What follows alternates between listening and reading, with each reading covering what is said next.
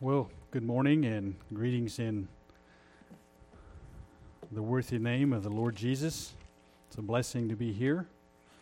I want to welcome each of you to this next part of our service where we consider God's Word. Truly, who of us would have any confidence without the Scripture? Without the Scripture defining our lives and what it means, what faith looks like, what our experience in Christ looks like, and actually, I think we'll get into some of that here in this text of Scripture. If you would open your Bibles to the Gospel of John, chapter 4.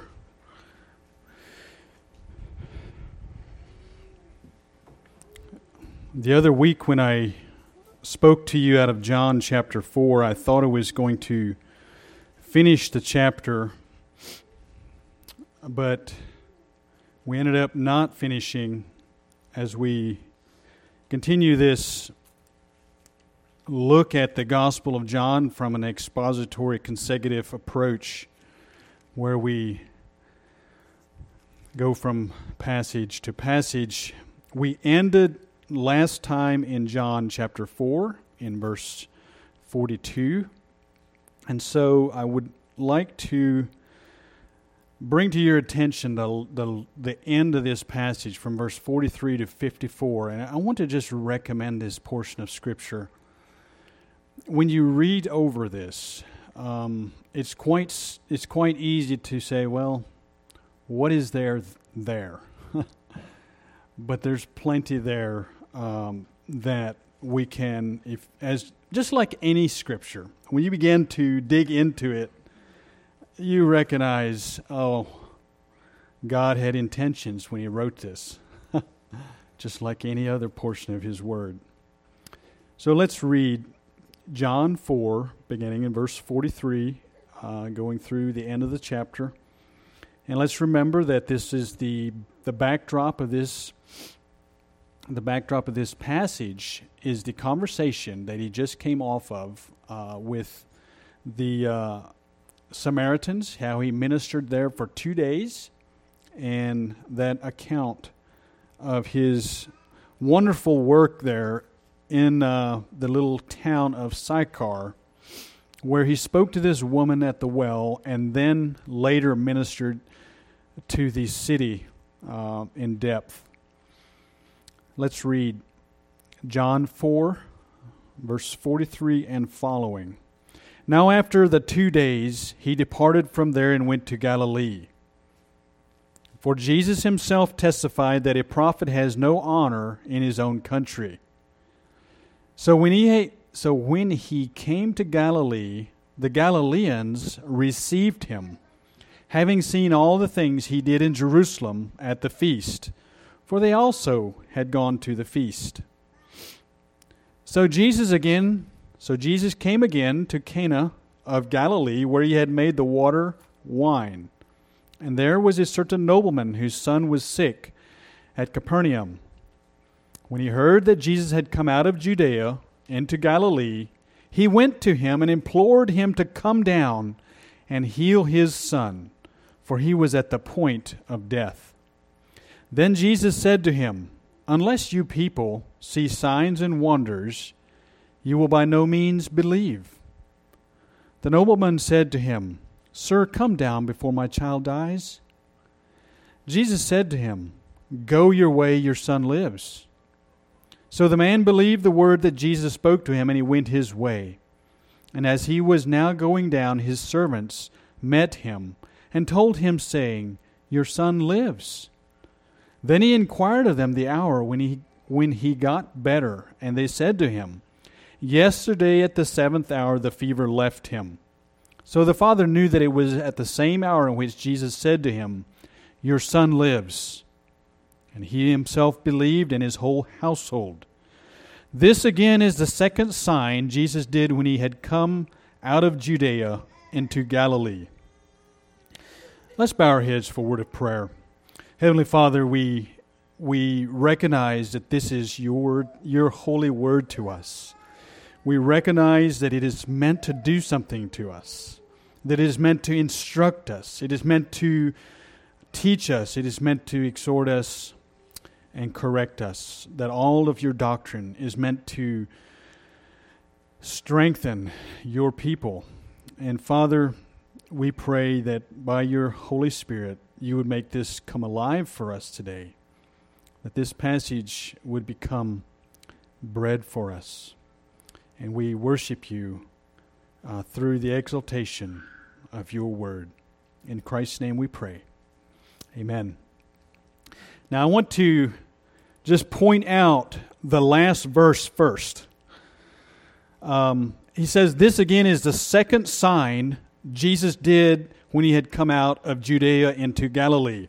Now the first one is the one where he turned the water into wine that he reminds us about in verse 46. And in passing, the writer, the Apostle John points us back to this other sign. He came to this city where he did this particular sign, where he had made the water wine.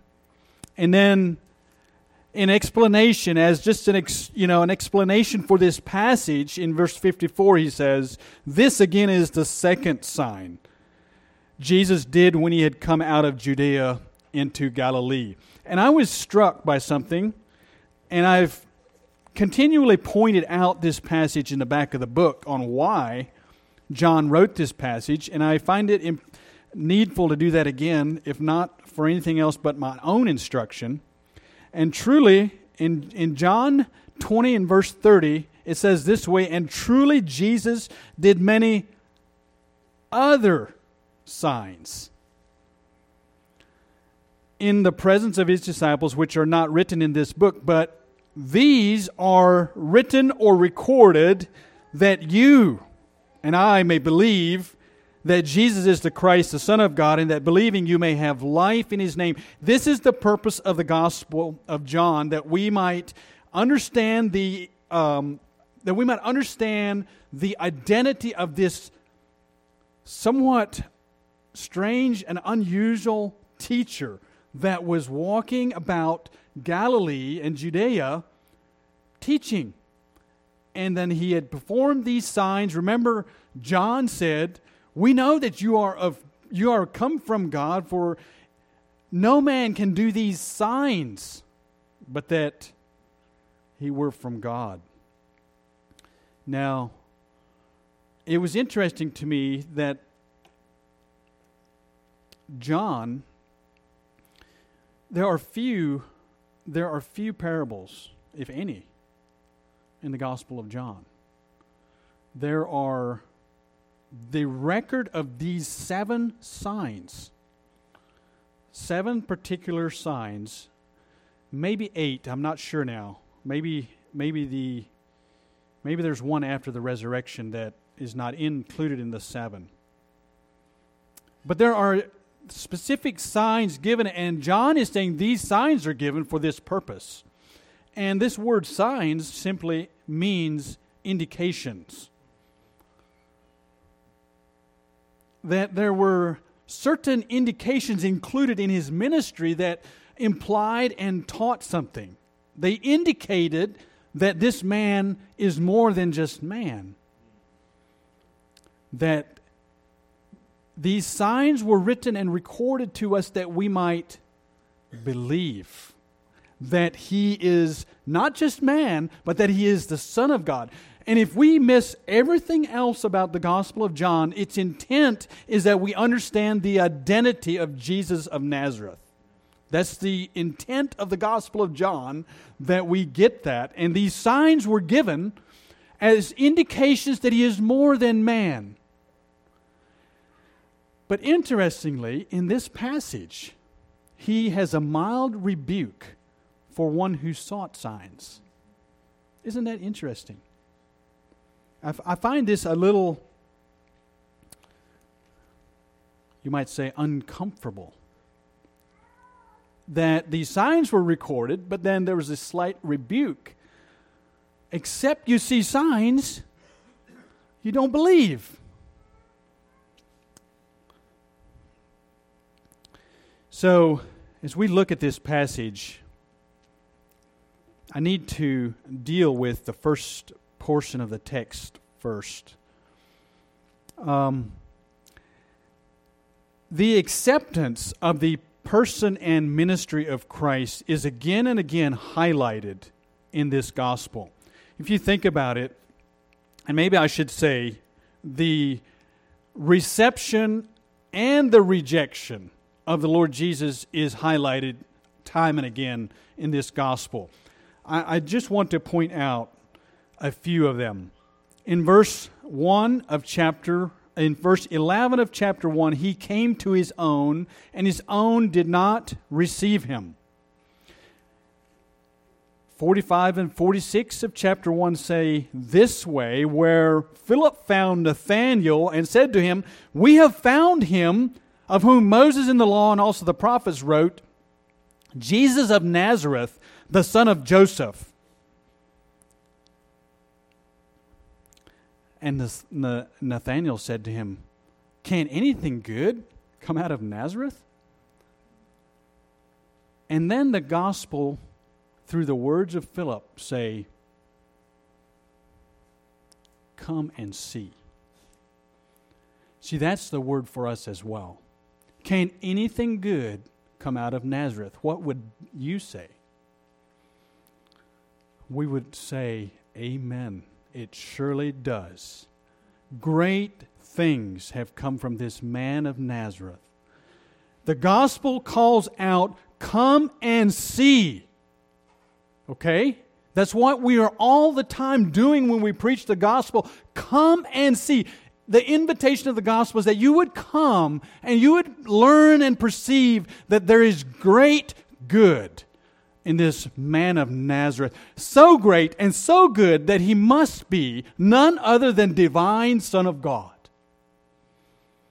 And Nathanael said to him, "Can anything good come out of Nazareth?" Philip said, "Come and see." Then we flip back as we think about the reception and the rejection of the Lord Jesus. The latter part of John 2. In verse 23 it says, "Now when he was in Jerusalem at the Passover, during the feast, many believed in his name when they saw the signs which he did." When they saw the indications which he did. But Jesus did not commit himself to them because he knew all men, and had no need that anyone should testify of man, for he knew what was in man. And then, as we remember, the very next encounter was Nicodemus, and he was told, "You must be born again." A sign, seeing a sign is not going to be enough, Nicodemus. And we see that in the latter part of chapter 2. Many believed in his name when they saw the signs which he did. They believed in his name, but Jesus did not believe in them. He did not commit himself to them because he knew what was in them. And then we have verse 32 of chapter 3, where it says, these are the words of John the Baptist, when he said to the Jews, "And what he has seen and heard, that he testifies," referring to Christ, "and no one receives his testimony." He goes on and says, "He who has received his testimony has certified that God is true." And so then we go into chapter 4, and we have this encounter with the Samaritan woman and her relationship with the city of Sychar, and how that she went back and spoke. And so we have this backdrop to chapter 43 and through 46. Now after the 2 days he departed from there and went to Galilee, For Jesus himself testified that a prophet has no honor in his own country. Well, but he was returning to his own country.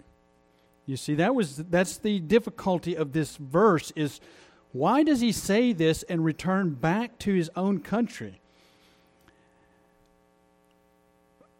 I believe it is intended for us to highlight the difference. For instance, if we take the latter part of chapter 2, where they had signs and wonders and they received him because of them,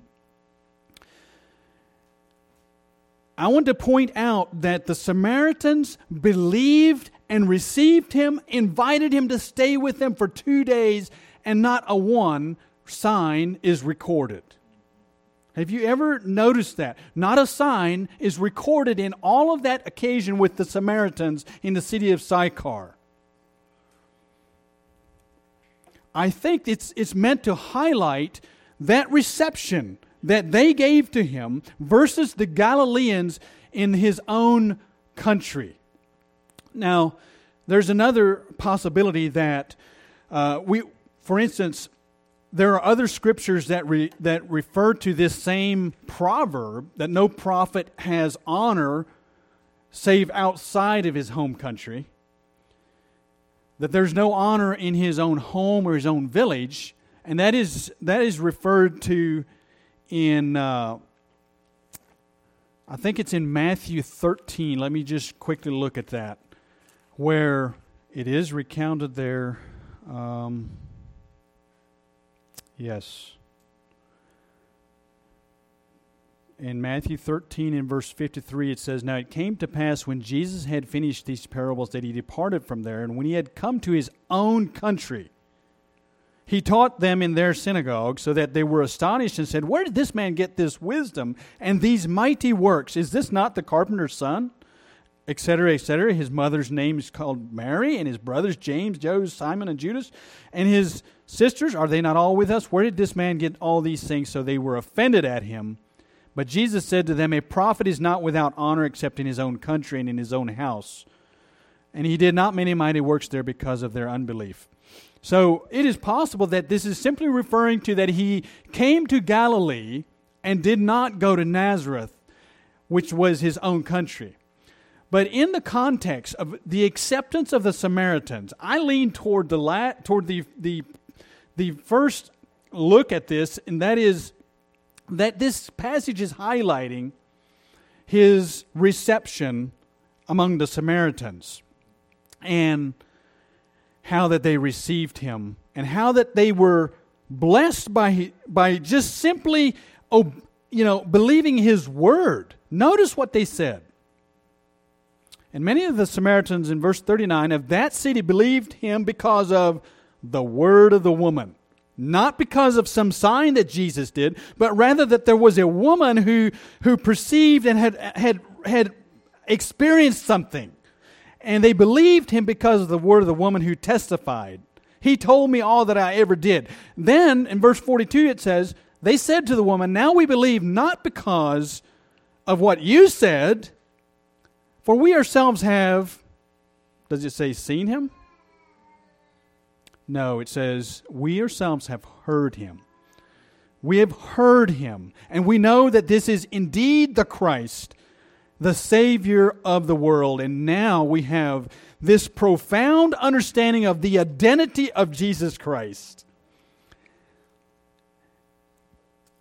which is the intent of these signs that he's been doing, that they would receive him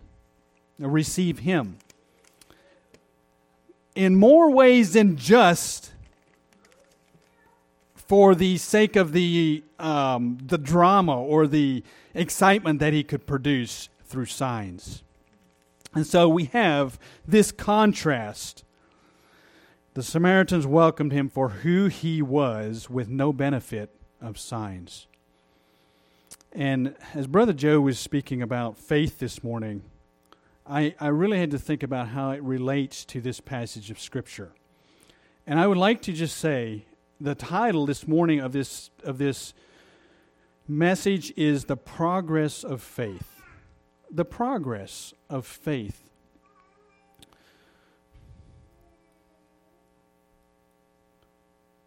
Romans says that faith comes by hearing.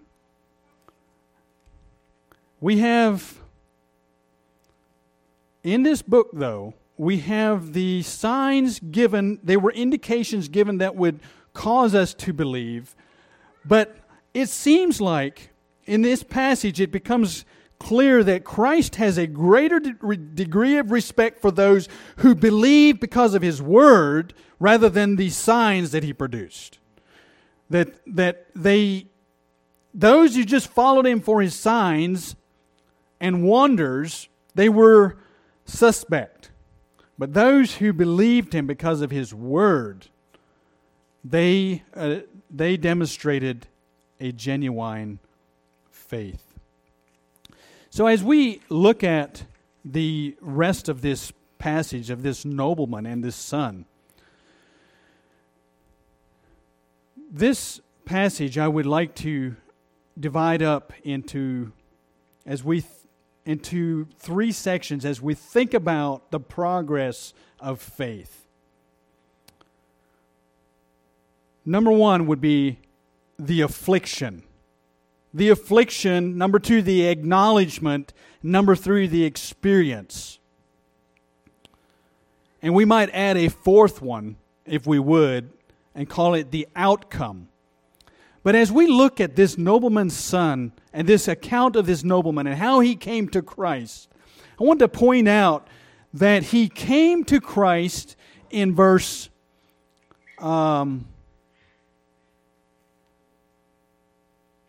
47, but in verse 53, it seems like he truly came to Christ. Okay? In verse 53 it says, "So the father knew it was at that same hour in which Jesus said to him, 'Your son lives,' and he himself believed in his whole household." So as we consider the progress of faith here, this even may we say the process of faith, this account here where it begins in verse 46, this narrative. So Jesus came again to Cana of Galilee, where he had made water wine. Actually, I had wanted verse 43. Now, after 2 days, he departed from there and went to Galilee. He is now picking up that journey that he started in verse 3. He left Judea and departed again to Galilee, but he needed to go through Samaria. So he had this 2-day interim that now he picks back up in verse 43. He goes to Galilee and he finds a reception in Galilee, and he comes to Galilee there, and the Galileans receive him, having seen all the things he did in Jerusalem at the feast, for they also had gone to the feast. And it's those very same signs that Christ, it says they believed in him, but Christ did not commit himself to them. And so now when we come to this nobleman in verse 46, the writer makes the point that he is in Cana of Galilee, where he had already had this one miracle. And there was a certain nobleman whose son was sick at Capernaum. So there's 15 miles between Cana of Galilee and Capernaum. Roughly 15 miles, roughly a day's journey. It's not just an easy journey. You have to either ride a donkey or a camel or walk. And when this nobleman heard that Jesus was coming out of Judea into Galilee, he went to him and implored him to come down and heal his son, for the son was at the point of death. And here we see the affliction that was driving this whole encounter. There was an underlying issue, and that was that this man's dearly beloved son was at the point of death. And this need that was in this man, this great need, I want to make a point of this. Very few people are going to come to a source of a cure without an understanding that they're afflicted.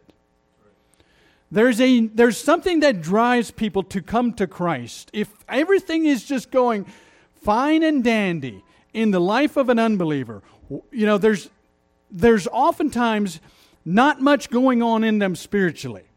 But if there's an underlying issue that they just don't know how to handle, that drives them to their knees, and they turn to Christ, maybe there's answer here.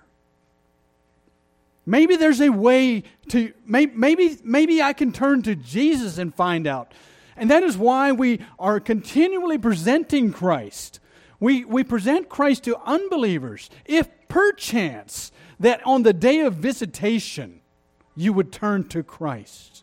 Because God will visit those people that He would call. He uses these afflictions as means to bring people to Him. This affliction was in a nobleman's house.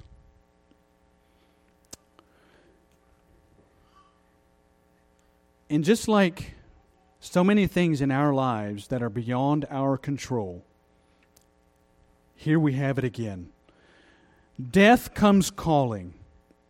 And when death comes calling, we think it's death come calling because we see the affliction and the natural progression of many afflictions that humanity has to deal with is death.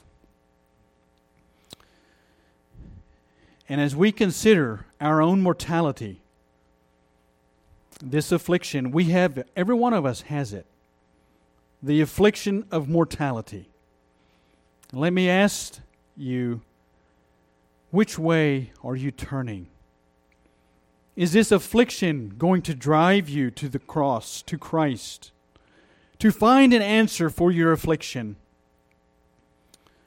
Or are you going to harden your heart?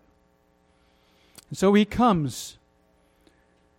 And I want to go to the second part. We have the affliction where this man understands that his son is about to die. Now, he acknowledges it, and he comes to Christ in verse 47. He went to Him, and he implored Him. Have you considered that when somebody comes to Christ, in this process of faith, we come with the understanding of affliction. We don't come with a prescription and ask the Lord to prescribe we come begging. This acknowledgement is rather an imploring. We have a nobleman. We have someone who is not just your common field hand. No, he's a nobleman. And he has means and possibly a great household. But notice he does not send anyone. He comes himself. He comes to Christ and he begs him. He says he implored him to come down and to heal his son, for he was at the point of death. This nobleman reached out to Christ and humbled himself. And indeed, he humbled himself. And the point is well made that even in the light of verse 48 where he says, "Then Jesus said to him, unless you people see signs and wonders, you will by no means believe." This did not turn the nobleman aside. He was able to take this rebuke, this maybe somewhat mild-natured rebuke that, listen, you want a sign, you want me to come down, and listen here. Again, we see this. We see the fallacy or the problem of this man's faith. He comes to Jesus and says, "You come down, come," instead of saying and just begging him, "Lord, do something for me. I have this great need." We have those accounts where the blind men cried out to him, and Jesus said to them, "What would you that I do for you? That you would open our eyes." But that was, here he's saying, he comes to Christ and says, "Come down and heal him, lest he die. You know, sometimes we pray like that, don't we? We come to the Lord with an understanding of our affliction, but we already know how it's supposed to happen. We know how it should take place, how the healing should go about. Prayer is not like that. Prayer is where we come to Christ with an acknowledgement of our affliction and a crying out and a pleading for help. But prayer is not a prescription where we prescribe the medicine. Sometimes it is done completely differently from what we would choose to do. And that is, I think, one of the reasons that we have this gentle rebuke here of the Savior to him. Listen, I had to think of Naaman, the Syrian. In 2 Kings, I think it's about chapter 5, where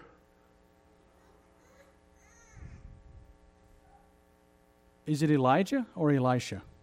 I think it's Elisha sends Gehazi and tells Naaman, let's go down there to the Jordan and wash yourself 7 times and you'll be perfectly healed from your leprosy. And what did Naaman do? He was angry. I am a captain in the Syrian army, I think was the thought in his mind. You should come out and wave your hand over me or touch me or something. Are there not cleaner rivers in my homeland than that muddy Jordan? And he would not. This is maybe similar to that, in that he said, come and heal my son. And so the rebuke is, you want me to come and do a sign in front of you. You want an indication maybe of my ability to come.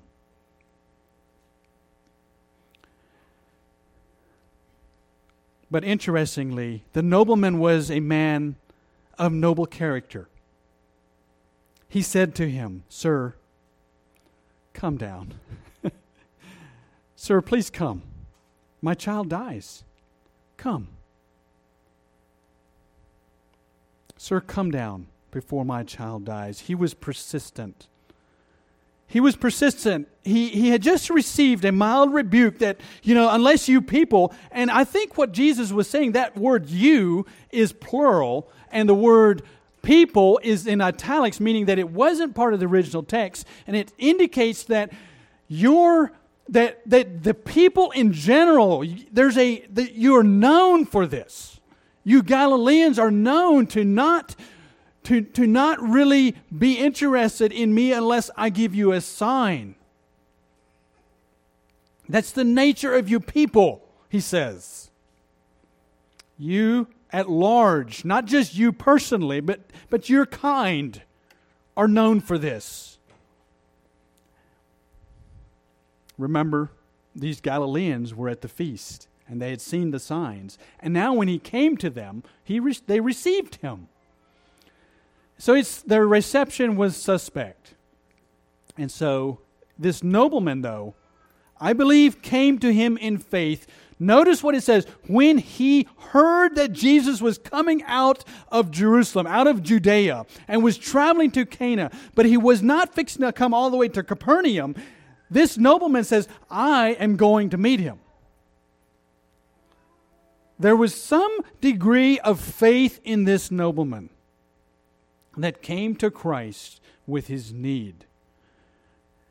And so when we come, oftentimes, let us not rebuke even that little mustard seed of faith. For it can move a mountain. And even though it may be small, or it may be somewhat not 100% genuine, or how would I say? Maybe it is tainted with other things. Whose of our faith isn't tainted with other things? But Jesus said to him, after his persistence, he said, "Go your way. Your son lives." What a beautiful word. What a beautiful word. Here now is great power uttered. Jesus said to him, "Go your way, your son lives." So the man believed. Now, it simply says the man believed the word that Jesus spoke to him. And how did he demonstrate his faith? He went his way.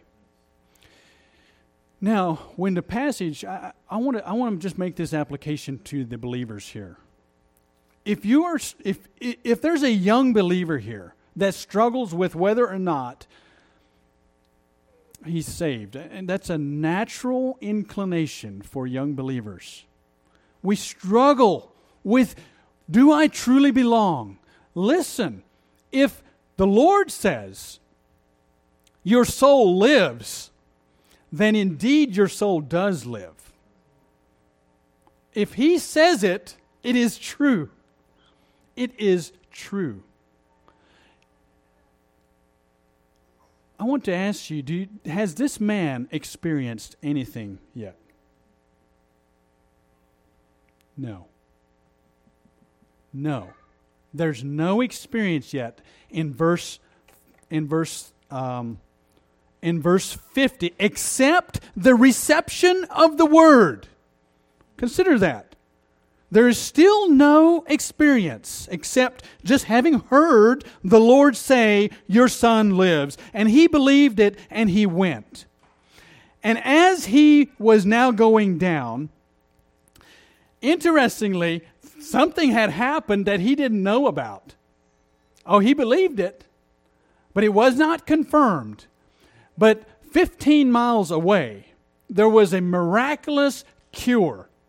At the 7th hour, 15 miles away, particular hour, and it was not it was a dramatic cure. It wasn't where he slowly got better and his fever went from 104 down to 103.5, down to 103, down to 102.5. No, it left him.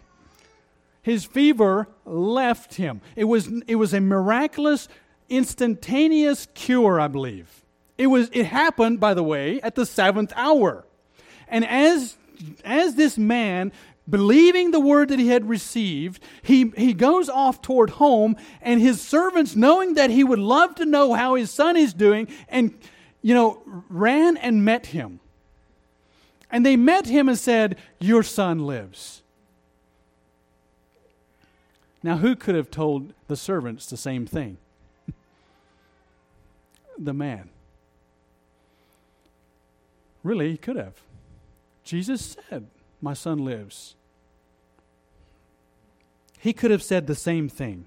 And as he was now going down, in verse 51, his servants met him and told him, saying, your son lives. Then he inquired of them the hour when he got better, and they said to him, yesterday, at the 7th hour, the fever left him.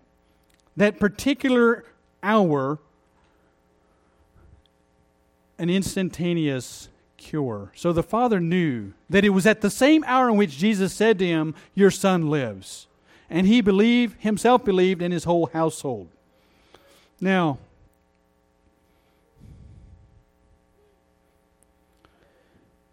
let's talk about the experience here. So, Jesus had told this man, your son lives. And the man believed it and went his way.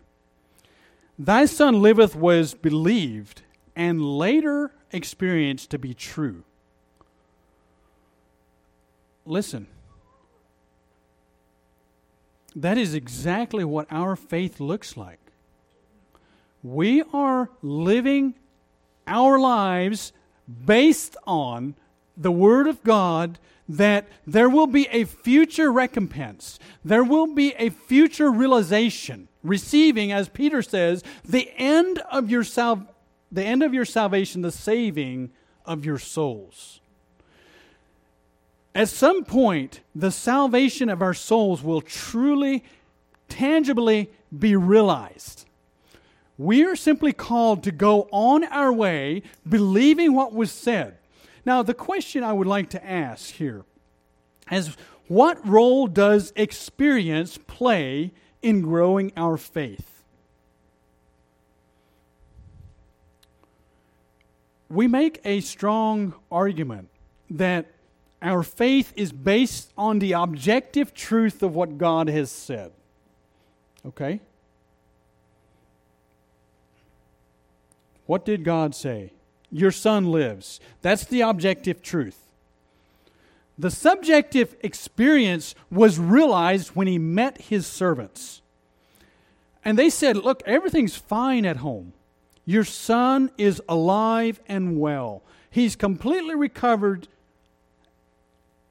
etc., etc. What did that do for this man? I want to point out what it did for him.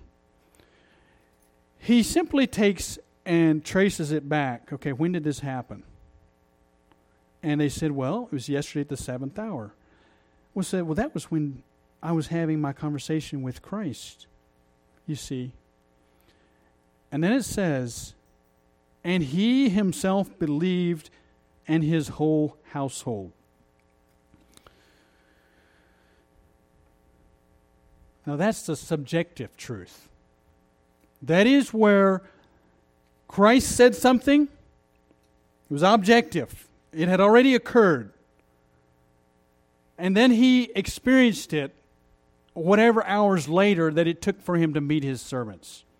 And it was a huge blessing to his faith.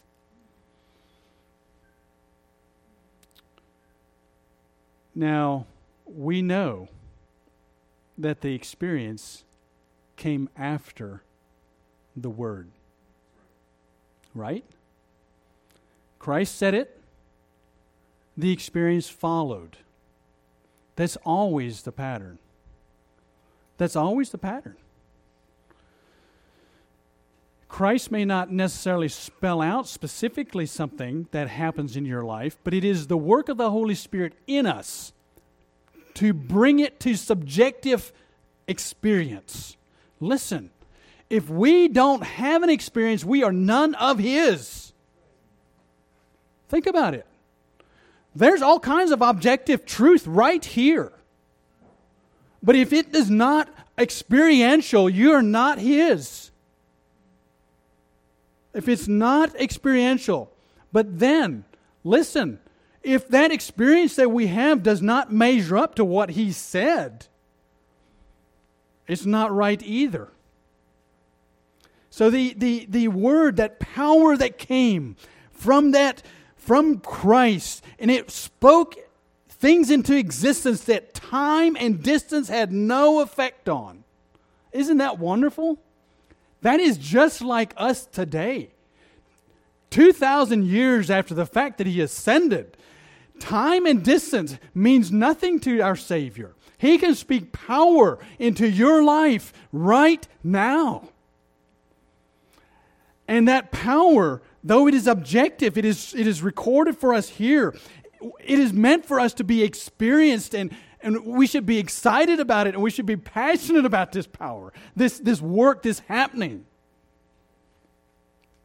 And notice what these Samaritans said. We don't believe just because you said it, that objective truth. We have now heard Him ourselves. That is the subjective truth, you see. That is the experience part of it. And so sadly, I think sometimes while we can hide behind the objective truth of what Jesus has said, but we are afraid to make it to tell people that I have experienced this. This is how it happened to me. And sometimes we are, as a church, we become anemic because of this. We're doctrinally sound and spiritually dead. Experientially dead. The two have got to be married. But we have become so concerned about being doctrinally accurate that we've just thrown experience to the side.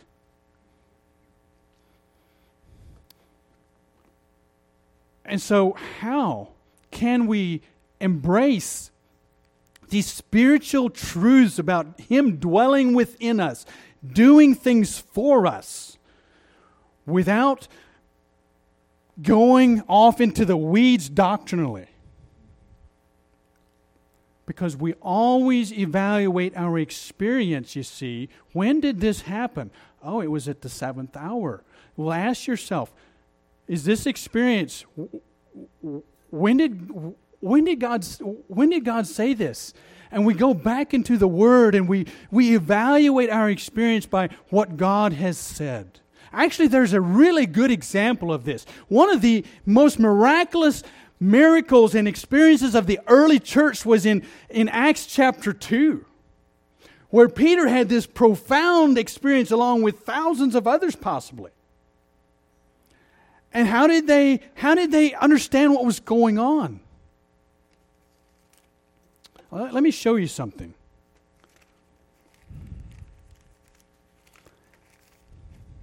I did not write this reference down. I hope I'm close, where I can find it easily. In Acts chapter 2, where the Holy Spirit came down, remember? And Peter stood up, and answering the accusation that these guys are drunk. You see what a profound and dramatic experience this was? Where people were talking, and it was profound. It was quite, you would say, unusual. Verse 16 of Acts chapter 2. I like it how it says in the old King James, where it says, where Peter stood up, for these are not drunk, verse 15, as you suppose, since it is only the 3rd hour of the day. That's kind of interesting that he would say it's too early to be drunk, guys. I would have thought there would have been much more spiritual things you could have said at that point. But the next verse makes up for it. But this is that. Okay? This is that which was spoken by the prophet Joel. This is how we understand the experience, Peter said. This is that, is what the King James says. The New King James says, this is what was spoken. This is what was spoken by the prophet Joel. And it shall come to pass in the last days, says God, that I will pour out my Spirit on all flesh. You see what he did. They understood the experience of Pentecost through the application and the truth of the Scripture. We can do no less. We must do no less.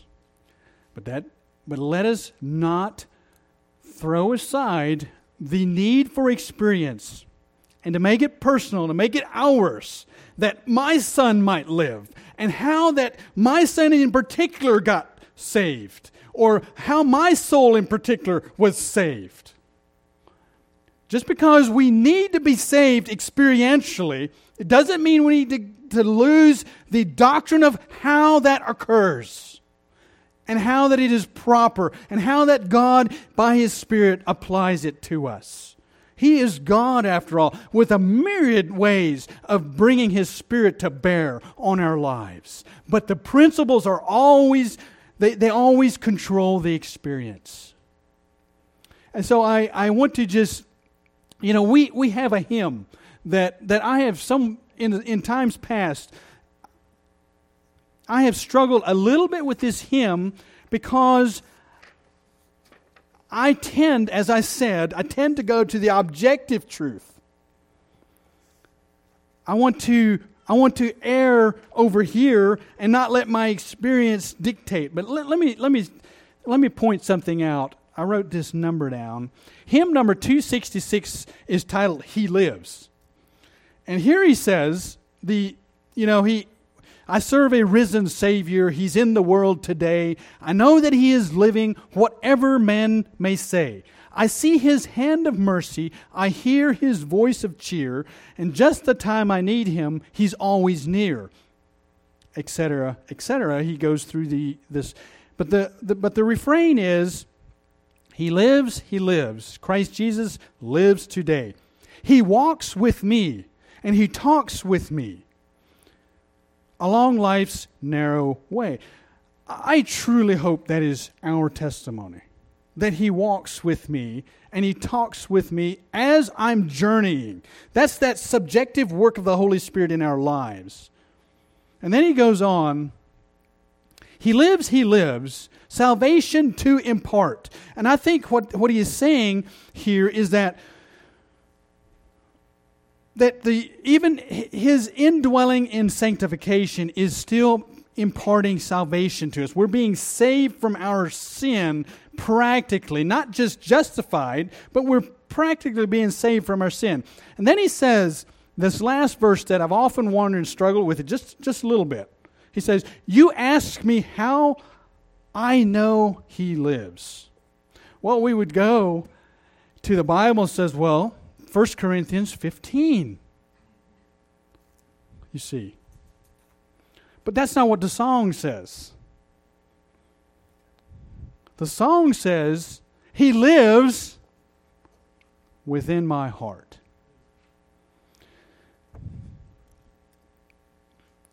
So when you come to somebody and you share the gospel, and you read 1 Corinthians 15, it says, here's the objective truth, Christ resurrected from the grave. But you know what makes it so powerful is when you say, I know He lives because He lives within my heart. I've experienced it. It's the truth. It's the subjective truth. The Holy Spirit lives here. You see, that's when it becomes powerful, and it is powerful anyway. But when you are testifying, this is what happened with the Samaritan woman. She testified that He told me everything I ever did. And it caused the citizens of Sychar to come out and investigate this man.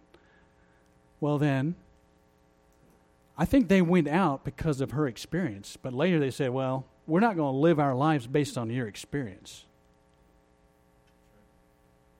We've heard it ourselves. We own it. I'm not doing this because you told me you enjoyed it and it's yours. No, it's now mine, you see. And so I would just like to recommend this passage of Scripture as we see this progression of faith. He moved, he heard that he was in the vicinity, 15 miles away. He meets with him. He implores him and says, I have this affliction. I acknowledge this affliction. I implore you to come. And Christ says, well, I don't even have to be at your house to do this. I am not limited by time or distance. Go, your son lives. He believes it, he goes. And then as he experiences this salvation, it just becomes a wonderful thing that is such a part of his life that his whole household believed with him.